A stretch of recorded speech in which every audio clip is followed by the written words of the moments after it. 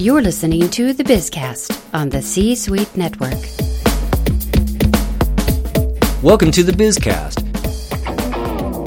You work hard in your business and you want to know what it takes to get to the next level. The Bizcast is where we interview best-selling business authors, thought leaders, and C-Suite executives to bring you an inside look at what it takes to succeed in business today. Whether you're the leader of a Fortune 100 company or your company is just taking off, what you're about to hear will help you take your business to the next level. I'm your host, Kevin Crane. Welcome to the show. I'm so pleased to welcome Erica Anderson to the show. Erica is the founding partner of Proteus International, a coaching, consulting, and training firm that focuses on leader readiness.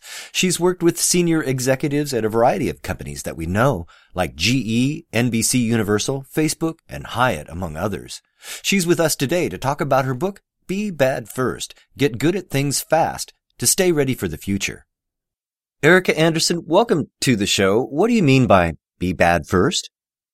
Oh, that's the core question, right? So the reason I pulled that out as the title is the whole book is about how important it is, especially now, to be able to learn things, new things, quickly and continuously. In fact, I think it's the core skill for everybody, given how the world works now and how quickly everything's changing. And so the book focuses on the mental skills that people who are great at doing that use.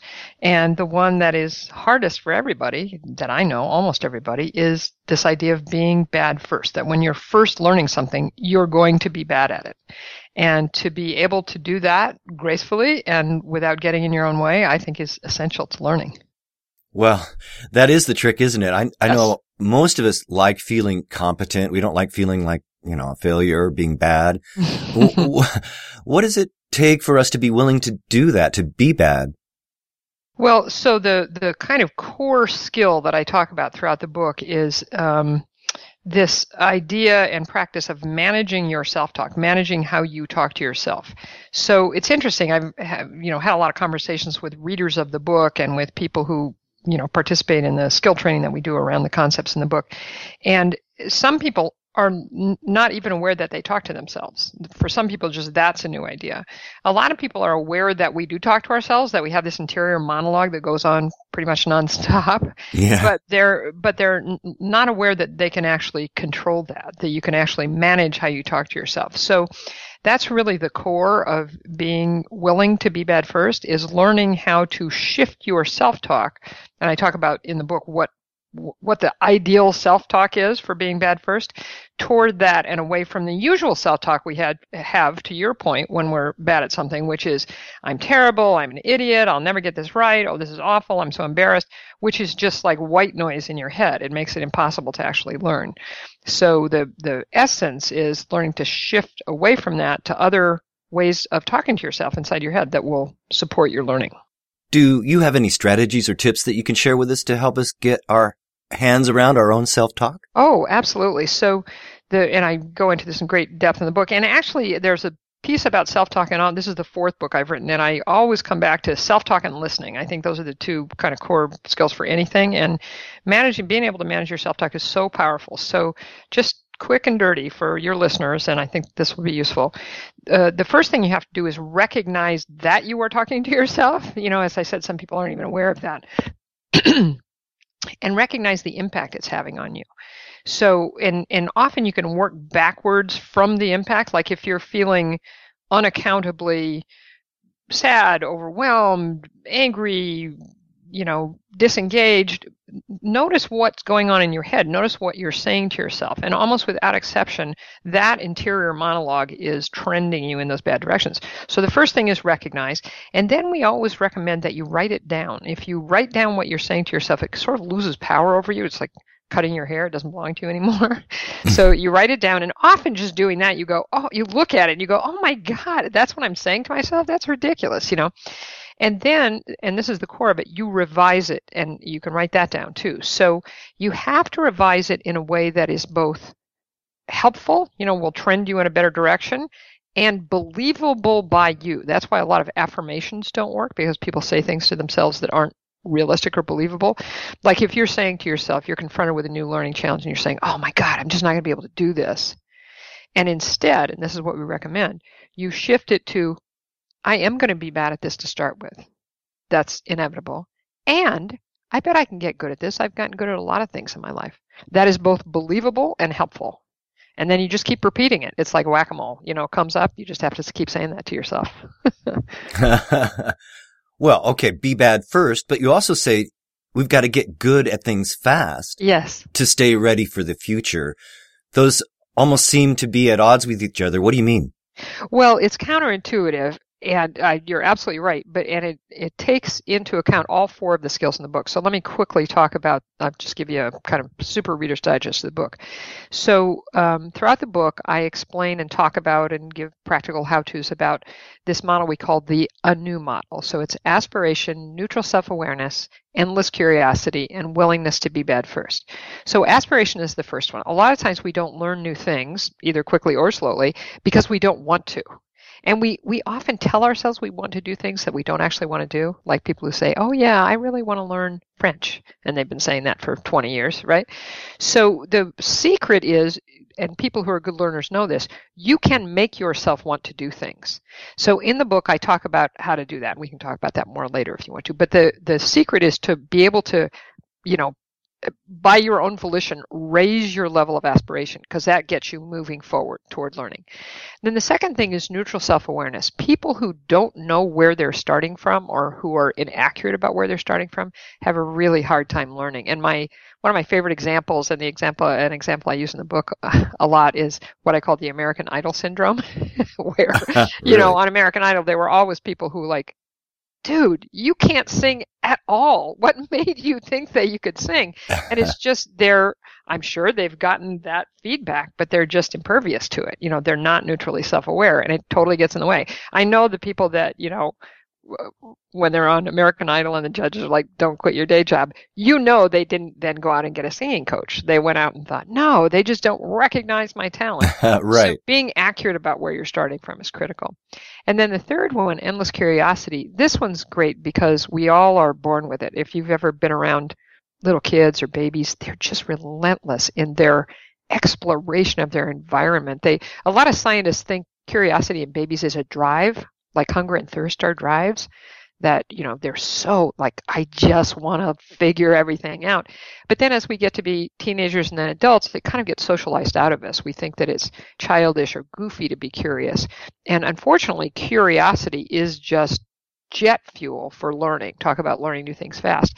So the challenge is to re-engage that childhood curiosity. And what we suggest in brief is find a place or places in your life where you're still curious. And for a lot of people, that's their hobbies, because hobbies are low risk, you know, so you can be super curious about French wines or swing dancing or whatever it is. And notice how you talk to yourself about those things that you're curious about. And you'll realize that you're asking yourself a lot of questions. How does this work? And why does that happen? And I wonder if I did this. And if you can start talking to yourself in the same way about the thing that you want to learn, it's like priming the pump and you start getting curious. And then the last one is willingness to be bad first. And we've talked already about that.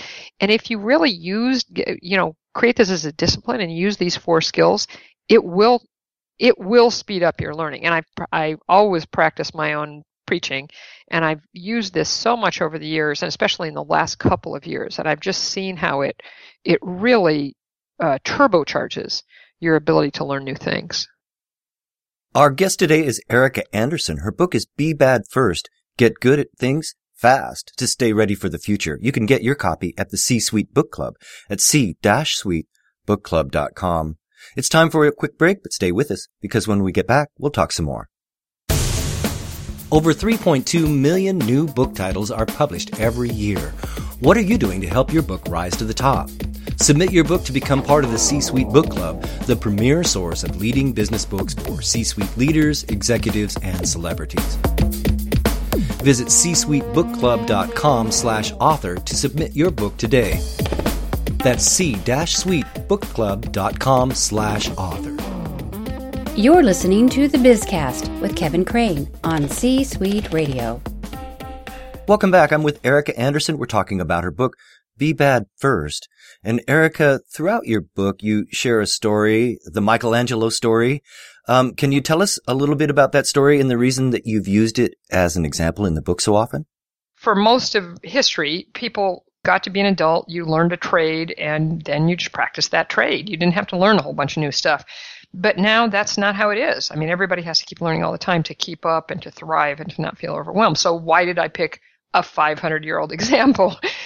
But I just think Michelangelo is an absolutely world-class learner. And I think he would have done great today because he was able to do all these things, and he learned so many. He learned in an era when, especially then, people just learned one thing and did it. He was so adept at so many things.